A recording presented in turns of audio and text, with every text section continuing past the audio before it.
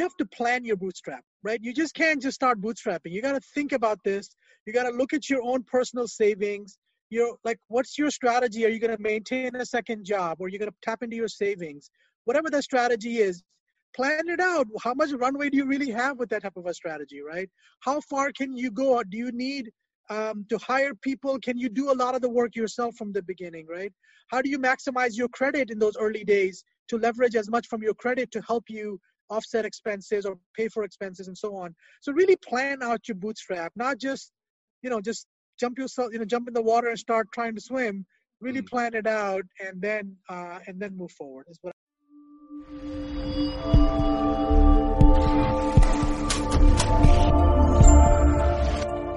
Hey everyone, this is Devin Miller here with another episode of the Inventive Journey. I am your host, Devin Miller, the serial entrepreneur that's also the founder of Miller IP Law, where we help startups and small businesses with their patents and trademarks. And today on the Inventive Journey, we'll go through another great journey of Farrukh. He is been in the kind of the financial services for a while. He was in the mortgage industry for a bit of time, and then when you had the housing crisis hit and all of that started over, figured out some things, and now he's moved on to another industry, which is kind of adjacent to that, trying to solve the $1.6 trillion student loan crisis and looking for different ways to help students and those coming out of school or those that are out of school to tackle their student loans. And so he'll give a much better intro than I ever could. So welcome onto the podcast. Hi, Devin. How are you? Thank you for having me. I'm doing great, and great to have you on the podcast. So I gave a short intro, but maybe maybe we can start. You have Defiance that you are doing now, but maybe if we take a step or two back, kind of tell us a little bit about what you're doing in the financial services and the mortgage industry that led up to where you are today. Absolutely. So you got my name right, but the company is Definance. So sorry, I did say Defiance. Defiance is Definance. Sorry. Finance. Yes. So, I've been in the financial services industry for, 25 to 30 years now. Started off with insurance, actually, with Aon Corporation for a few years, primarily as an underwriter. Later on, I became an account executive with them. And then I jumped into the tech development or web application development area for a few years in the .com days. Those were the great days where you could basically say whatever you wanted in terms of a contract, and you basically get it. So before I knew it, about 5-6 years I went by from one project to another. But then after the .com crash in the early part of this century, that's when my mortgage experience started. Worked for a company that was doing alternative mortgages, kind of more based on like a co-ownership model versus a lending model, which sort of introduced me to some alternative ways of doing finance. Worked with them for a few years, and then I started my own company with a couple of other executives who were with the mortgage company that I was with initially. And our company, we wanted to focus on commercial real estate mortgages. The previous company was residential mortgages. This was commercial. We wanted to focus on small balance mortgages. We felt there was a need in the market because a lot of the bigger banks were focused on, the big properties, the high rises and all kinds of fancy stuff. But what about the strip malls and the doctor's offices and the warehouses, the smaller stuff that a lot of people were interested in acquiring, business owners and et cetera. So that's what we want to focus on. But again, to test out more alternative structures, we decided to build a lease to own mortgage contract. It took us 2 years from 2005 to 2007. We built that out, working with various law firms, accountants, eventually even rating agencies to make sure that these contracts would be securitizable. We talked to a bunch of Wall Street companies from UBS to Citi to all kinds of folks, but eventually ended up with Deutsche Bank, who agreed to structure these deals the way we wanted to structure them, and also then to aggregate them in a separate portfolio on their balance sheet so we can securitize them down the road as we built it up in a volume. And then it was also about figuring out how do we provide the best customer service. So we partnered up with Pacific Life Insurance Company, one of the leading commercial mortgage servicing platforms they have out there. So Pacific Life came on board as well. And then we had I was the chief operating officer. So we built about 5 or I think 6 offices throughout the country, California, Texas, Chicago, New York, Florida. And by the time we launched in the market in spring of 2007, we had about, I think, 20 plus employees and raring to go. And our strategy produced about $500 million of deals in our pipeline within a matter of a few months. But then the rug was pulled out from under our feet because the financial you crisis along with hit. a whole lot of other people, I'm sure. Yeah, I mean, thinking back on it, right? You can't always control your timing, right? Obviously, if we had known that was going to happen, it would have been a different strategy. But it's now I look back at it and I'm like, wow, what a great learning experience, because managing customers with all this uncertainty. And literally, if you imagine, we started in like spring of 2007. So we had a few deals that were in the pipeline. Commercial mortgage deals take longer than residential mortgage deals. There's more involved. But by the time the crisis hit, we had people that were ready to schedule their closing, right? They've already been approved. We've issued approval letters. And now all of a sudden, Deutsche Bank is like raising their spreads, and now they're not qualifying because, pricing is going up. So all kinds of craziness started to happen. But we figured out how to do a few deals working with some community banks. But ultimately, the business model was based on CMBS, commercial mortgage-backed securities, and that part of the business for Wall Street even shut down for a while. So maybe jumping in just a little bit, because I think there's some to unpack there, right? So I mean, 2005 to 2007, you worked almost 2 years or around 2 years getting this all set up, getting it going, starting to feed the pipeline. And I think if I remember right, and you know much better, I mean, about 2008 was the time really the housing market started crashing down around you.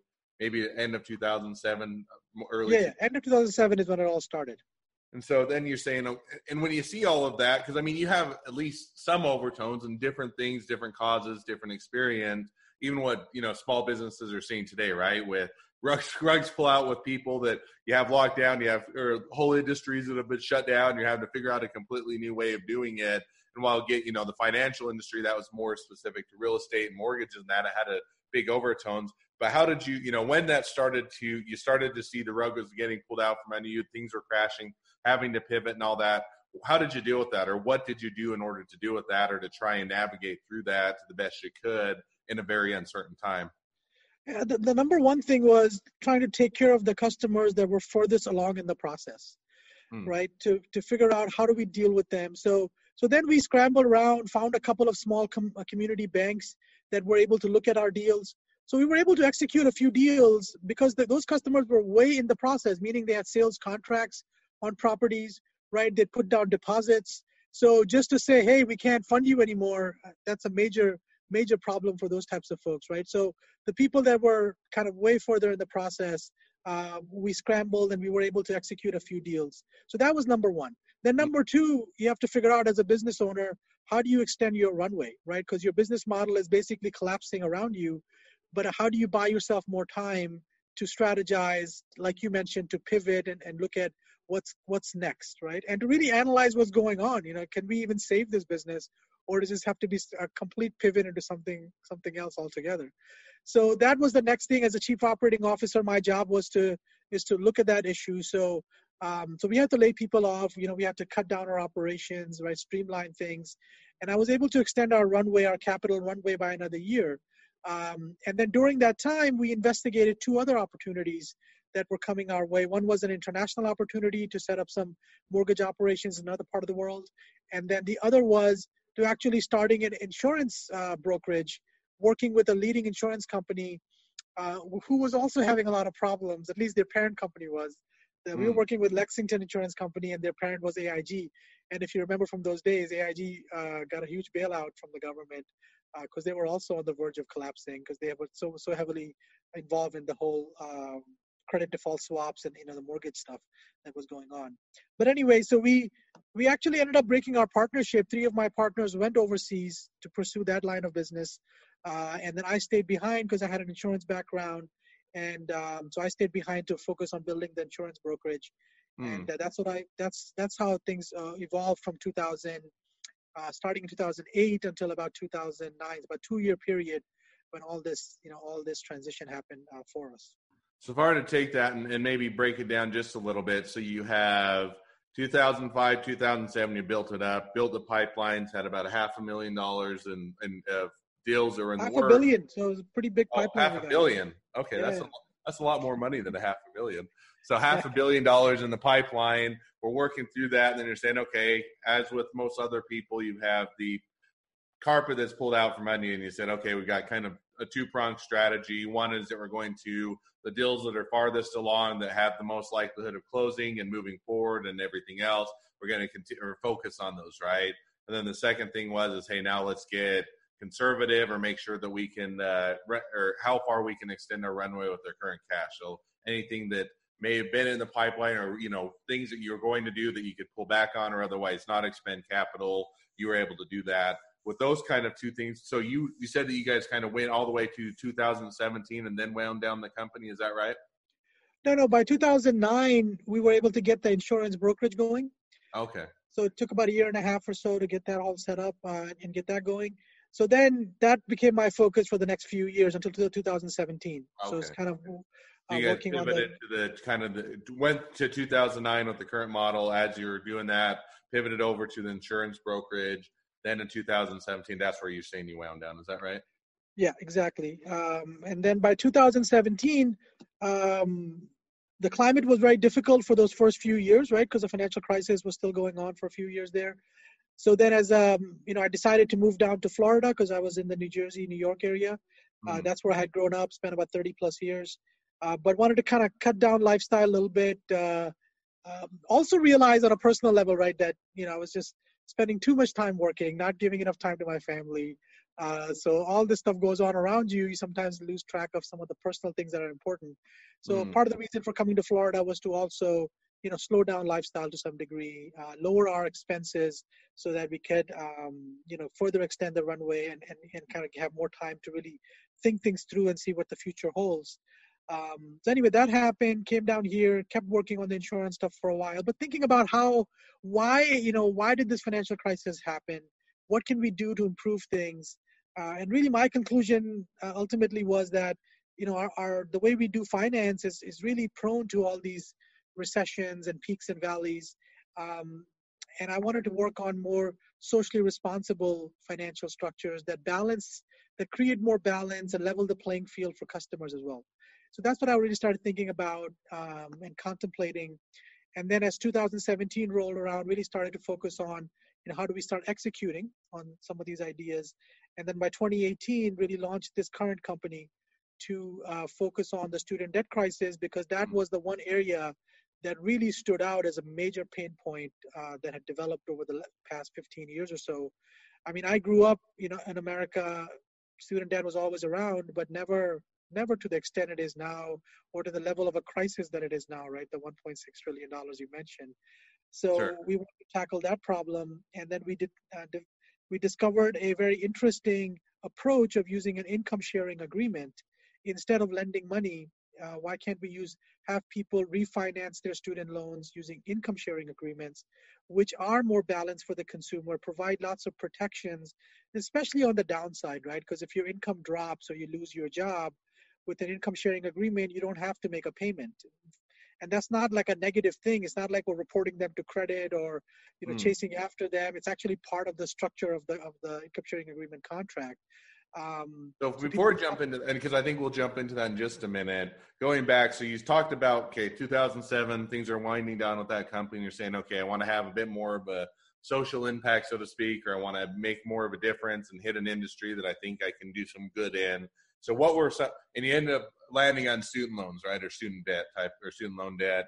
What were some of the other ideas that you'd had that you bounced around or kind of on the whiteboard or at least the theoretical whiteboard that you were thinking about at that time? And how did you land on student loans as opposed to some of the other ones you're thinking of?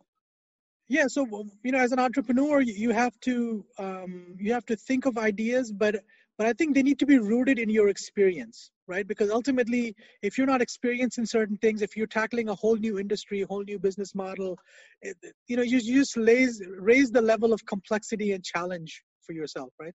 Mm-hmm. Um, so, so my initial idea was to focus on more of a different insurance policy, like a mutual insurance policy that's more socially responsible from where at least from the perspective that I have. And we looked at different areas where there may be some gaps in the insurance industry that we could tackle. We looked at like nonprofit insurance and a few other things. Mm. But the more we looked at, kind of surveyed, but part of what I wanted to do also was to kind of survey the financial landscape and see, let's not get zoned into one area. Let's really see where the problems really are, right? And let the problem lead us to a solution versus just, sometimes entrepreneurs just kind of almost like try to create problems where problems don't exist. So those are always the worst problems that almost always fail. Because and I completely agree, what tends to happen or what can happen is you think of a really cool idea, or, and I work with a lot of tech companies too, a really cool technology, and you focus on this technology is awesome. And then you think, but does anybody want it, or does it actually have a place in the marketplace? Because you can make really cool technology that doesn't solve any problem, but that nobody wants, but it's really cool. And that's, and I think that translates over into a lot of things where this is a really fun idea and I think we can do it. And then nobody wants it. So yeah, no, I think that's always something that you have to be careful or to safeguard against, that you don't kind of almost start to, as you pointed out, drink your own Kool-Aid or think, hey, these are fun ideas, or we'd love to chase after this, but root it, one, in where your experience is at, and then two, in actually solving a problem, which student loans is certainly a big problem and something to tackle. So you didn't choose a small problem to start out with. No, and I think that's important too, right? Because, investors and especially when you really looking to raise capital, people want to see big problems. People want to see that you're tackling big problems. There's a real potential to make money, in the space you're in, or the market size that you're dealing with. So I think that certainly helps. Personally, like, I didn't have direct experience in student loans, but I had enough ancillary experience in, credit underwriting and risk mitigation with insurance, and overall in the financial services industry, that I felt comfortable that this is an area that I could bring a lot of what I have learned, from my past, including technology, because I have been a coder and developer also for a little bit of my time. So now I think, having jumped in enough, let's jump in, and I'll give the quick intro, and then I'll let you talk a whole lot more. Just so sure. I'm going to bring it down to my level of understanding, which is probably the simpler level. So if I were to take it, so you have student loans, $1.6 trillion. It's a big, lot of money. A lot of people come out of school, and, I went through and I got way too many degrees. Although I was pretty conservative. I came out of undergraduate without any student loans, which was great. Oh, that's also awesome. Went to a cheaper school. It was Brigham Young University, or BYU, out here in Utah. I worked my tail off, and we came out without student loans. Can't say the same thing when I went to graduate school. I went and did, both a law degree and an MBA, and we came out with a decent amount of student loans. And I worked really hard. We pinched pennies. We lived as cheap a lifestyle as anybody, and we were able to pay it off. So I get having to go through that.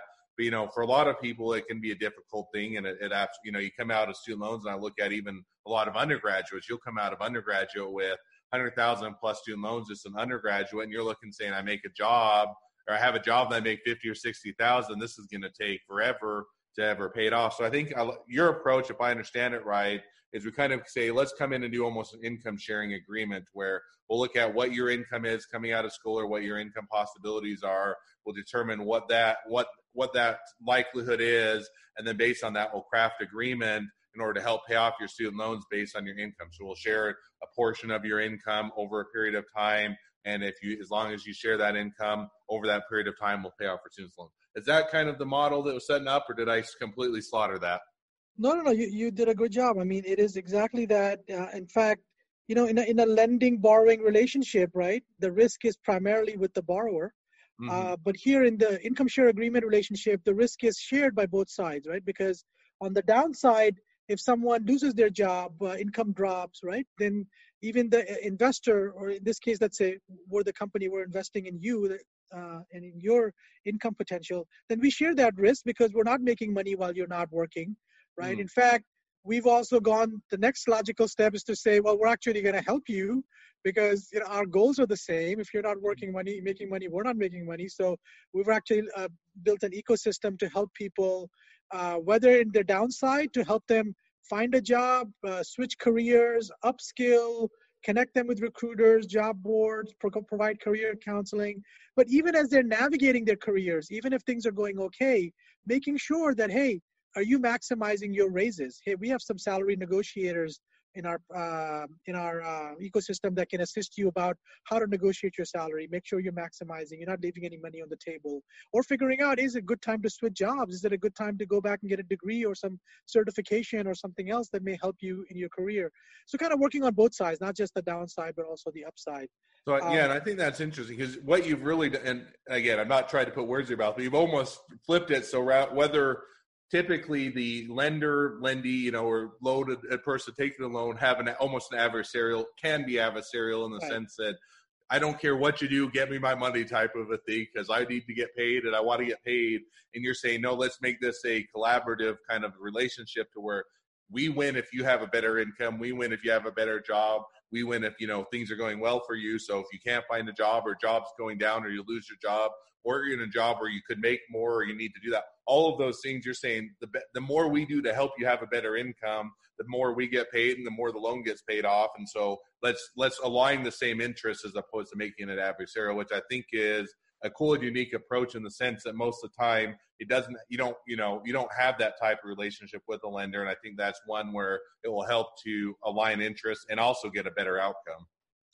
Better outcome. And ultimately you run into this moral hazard with lenders, right? Where because your interests are not aligned, then both sides are trying to cut corners to win at the expense of the others losing, right? So I'm pretty confident saying I'm probably a little older than you. So I grew up in the greed is good 80s culture, right? Where competition. I was born in 84, so I'll let you figure out if you're older than me or not. Let's say I was in high school and starting college in the 80s, so a little bit older. All right. But that's the culture, right? Wall Street, the big famous movie from Michael Douglas, right? Greed is good. Yeah. That's the culture we grew up in, right? Hey, for me to win, you have to lose. And as I grew up and I kind of got in the business world, that never made sense to me. Like, why can't we win together? There's got to be ways of winning together. We shouldn't have to beat the other person down to win. So I think that's what this income share agreement, or ISA as it's known, really what I like about it, right? Is that, it's an opportunity for two sides to work together and to win together. And ultimately, I think that's what even other things that I kind of envision doing in the future within financial services, those are the kind of cooperative structures that I think we need to work on more. So if I were to do, and I think we talked about just a little bit before the podcast, and my one question and correct me if I'm wrong, and I always feel like I put words in your mouth, but I find it interesting. So, because if you have an income share agreement, on the one side you get the upside, right? So if their income so if I understand it right, maybe you can explain it. If my income goes, the period of time that I pay is going to be a set up period of time. So if my income comes up, you get a higher percentage of that, or you get more money, you get the same percentage, but you'll make more money if my income comes up. If my income goes down, then you get less money, but you get the same percentage. So how does that work? Do you set the terms of the limit so that if my income goes down, I just simply you don't make as much, whereas if my income goes up, you make more, and you kind of share the risk, or how does that work? Yeah, the fundamental principle is that if you take risk, you are entitled to reward as well, right? You take a risk because you want to get a reward. That's why an entrepreneur starts a business, right? They take a risk, they start a business, they put some of their capital in, time, etc., and they're looking for a reward. And no difference in this structure, right? So to your point, we do set the term of the contract. The term of the contract is fixed. So if it's 5 years, 10 years, 15, that's typically our terms, 5 to 15 years. And the income share percentage is fixed. So we're not going to be messing around with your income share percentage. Whatever we agree upon at the beginning, that will stay the same, which then tells you that I know how much income I'm sharing, so I can build my life and budget my life accordingly. And it doesn't matter how much income I'm making, whether my income is going down or up, that's the same percentage. So my payment will be going less or more. But because we're sharing risk with you, we're entitled to some of the reward on the upside, and we're going to help you achieve the upside too. And it's not like we get all the upside. you still get the predominant. No, if you get an anyway. income increase, you still get more income. So no, I agree. So and we're going to max out our income share percentage in most cases at about 15%. So we're not going to go more than 15%.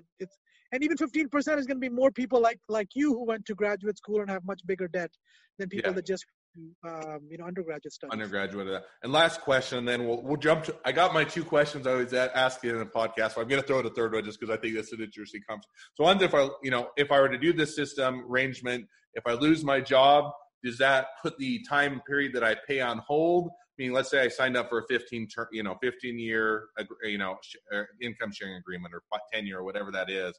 If I lose my job, does that still accruing? Meaning I still only have to do for 10 years, or does that extend it out, or how does that work? If let's say I lose my job for 6 months because of COVID, whatever it is, right. But how would that impact the income sharing? Yeah, there's two concepts. One is the payment term, which is the 15 years, 10 years, whatever it is. But let's simplify it for like months. Let's say 10 years for 120 months. That's what you've agreed to do. Then you lose your job for a year. You still have to make the same payments of 120 months. You're just going to need extra 12 months to do it because you didn't have income. So but there's going to be a cutoff too. So we can't just keep extending it forever. There's going to be a limit to how much we can extend. So if I were to lose my job for 6 months, it would just say for that 6 months, it just basically puts everything on hold. So if I had 12 months left of my debt, then I would just simply, once I get my job, I'd pick back up with that 12 months remaining. Is that right? Yeah, 12 months left on your ISA, then yeah, you would have to finish those 12 months up. And also don't forget, like the ISA also gives flexibility for like discretionary deferrals. So if you want to go back to school and you say, look, I'm going to leave my job for 6 months or a year. I want to go back to graduate school. Can I get a year pause in my payments? Then we would approve something like that. And then you'd be able to do that, right? But with a loan, you're kind of stuck. You got to keep making those payments. He'll go back to school and all that stuff. But that one almost benefits you, right? Because if they go back to school, go to graduate school, they likely get a higher income. Then the income sharing, when it kicks back in, you'll be able to get a greater percent. So I think it's cool because I have to give you kudos. I think it aligns a lot of the making everything pull in the same direction. Now you're saying we're both wanting to increase your income. We're both wanting to make this a beneficial relationship, which I give you all the kudos in the world is because I think that it's solving a problem is a great new way to go after a problem that generally hasn't been really changed or addressed in a while. Yeah, and before you get to your two questions, if I can flip the tables for a quick sec, if you had an ISA when you were paying off your loans, would you still have been wanting to just pay it off very fast, or would you then have been able to do certain things that you weren't able to do because you had loans and you were dedicating so many resources to kind of taking care of your loans? How would your life have been different? That's a hard crystal. I mean, in the one sense, I'm about as big of a and everybody, my whole family, I'm about as big of a penny pincher. I absolutely hate debt, right? So I did debt because I had to do it with graduate school and I couldn't figure out a way to not do it with law school and because it was just too expensive. On the other hand, so if I could do it, if I could do it like for a 5-year term or a smaller amount of term and say, okay, what I like is, let's say I said, hey, I'll do it for a 3 or 5 year term, but I'm willing to increase the percentage of my income, that you guys, that I'd be sharing for that period of time. Then it probably would align up well because then I could say, okay, I just know for over this period of time, I know how much is coming out of my budget. I know how much to plan for, and I know at the end of this period of time, then I would probably do it. I would probably be the one that wants to go for as short of term as possible just because I hit debt. But I think I think I would probably be a customer. Unfortunately or fortunately, hopefully, I've already paid it off, so I don't have to worry about that. But I think that would be one that I would strongly want to sign up for, and I think it'd be one to consider. So yeah. Yeah, and I think a lot of people are in your situation, because of this debt issue, they're not saving money or buying a house or doing certain things in life that they normally would do. Yeah. So I hope that by taking an ISA, they'd be able to do some of those normal things. I agree. And not worry about, because this is not debt, right? You're not obligated to pay us back.